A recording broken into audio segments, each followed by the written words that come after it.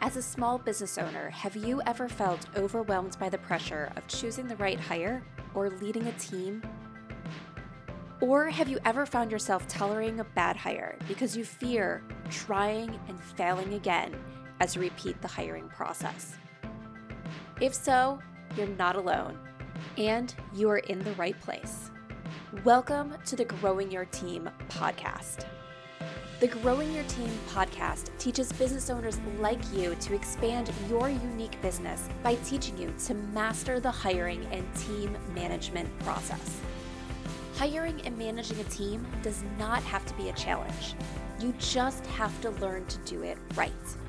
And the Growing Your Team podcast teaches you how to become a confident leader who hires right every single time. Now, let's jump into the show where each episode you will learn tips on how to identify what type of help you need on your team, how to source amazing candidates, how to conduct interviews that lead you to your ideal team member, how to onboard successfully, and how to lead every person in your business so you have a team of rock stars who you are happy to pay every single paycheck. So let's jump in and teach you how to hire like a pro. Hello, Jamie Van Kuyk here, and welcome back to the Growing Your Team podcast. One of the questions that I get all the time when it comes to onboarding new team members is how to tell if a team member is just a slow learner that they're going to catch on, or if there's someone that needs to be exited from the organization because they're not getting things the first time. And there are a few things that I tell business owners of what to do in this situation.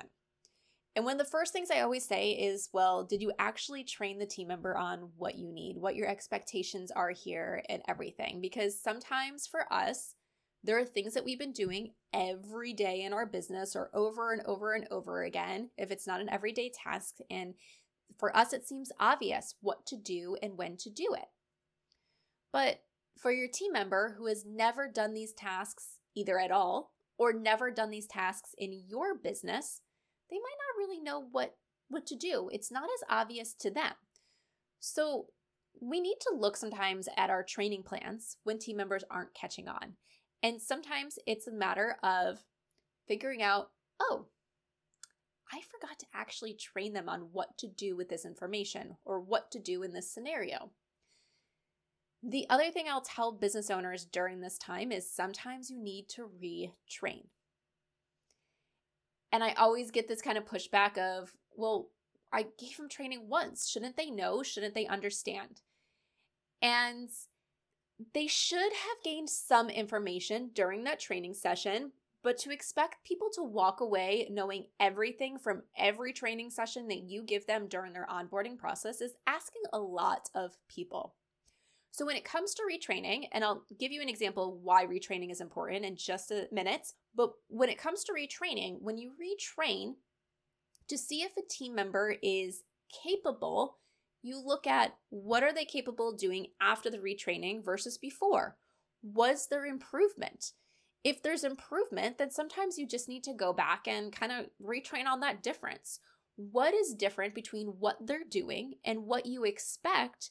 So that way they can see the difference, really understand why what they're doing does not match your expectations, and start closing that gap on the difference between their performance and your expectations. And yes, retraining takes time, but here is why it is important. I'm going to tell you about my movie theory. So this is one I know I've shared on a bunch of podcasts that I've been on, but I don't think I've actually shared it yet on the Growing Your Team podcast.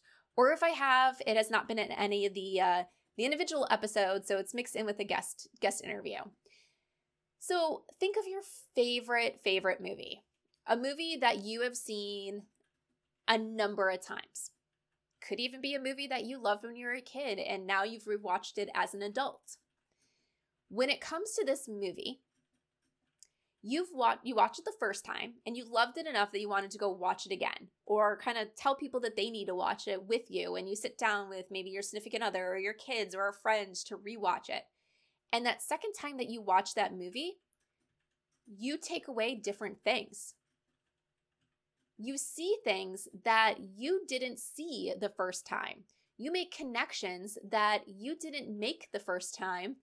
And you're like, wow, now I see this. I see this foreshadowing. I see this information. I see that character in the background that I didn't know. I didn't see. Well, guess what? That movie did not change. That movie is exactly the same as it was the first time you watched it. So what happened? Why are you capable of taking away more the second time, and then sometimes even more the third time or the fourth time than you were the first time? The first time, everything was new to you.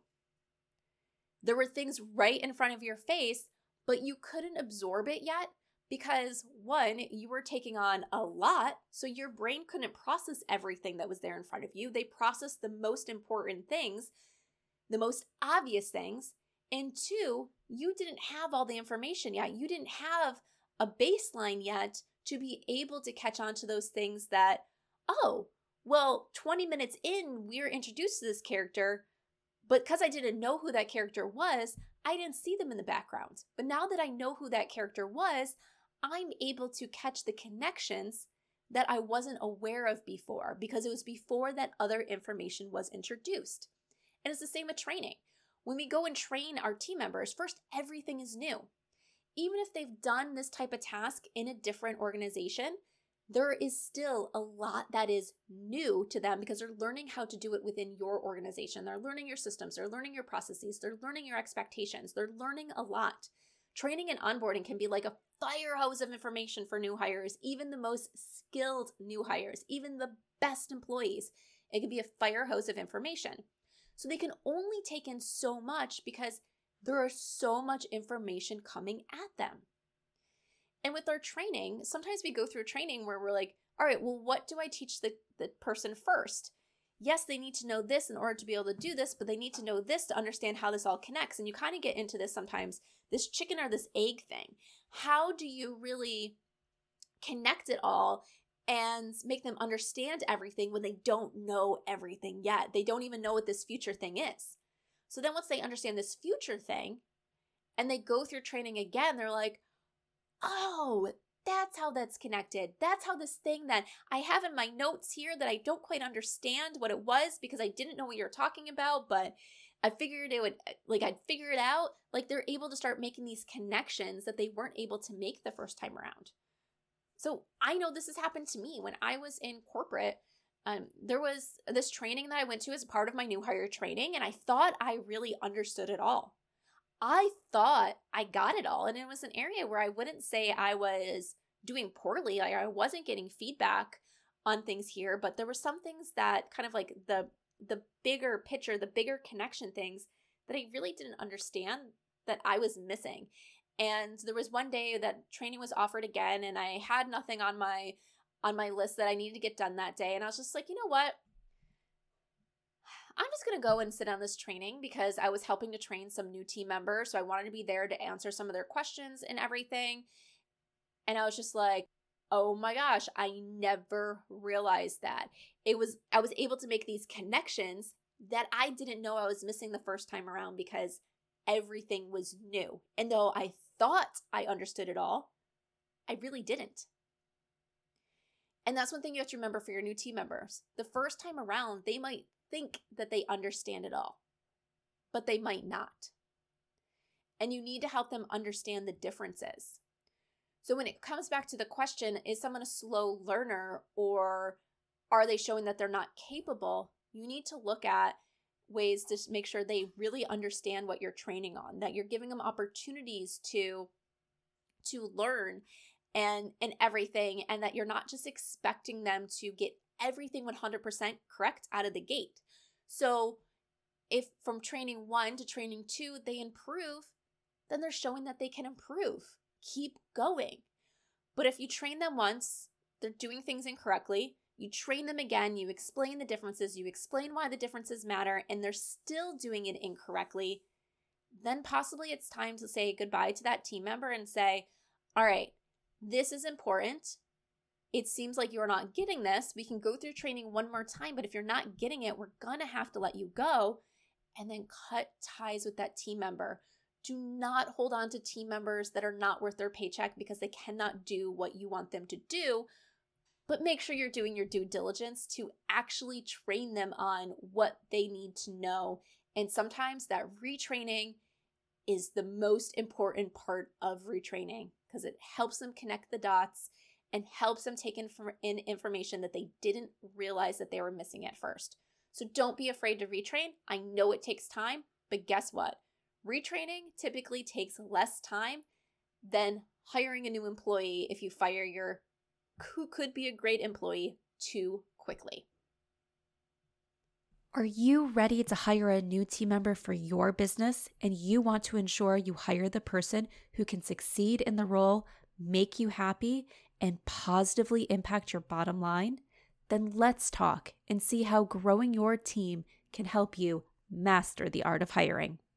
Through bespoke hiring frameworks and comprehensive guidance, you will learn how to attract candidates who have the passion you desire and the skills needed to succeed.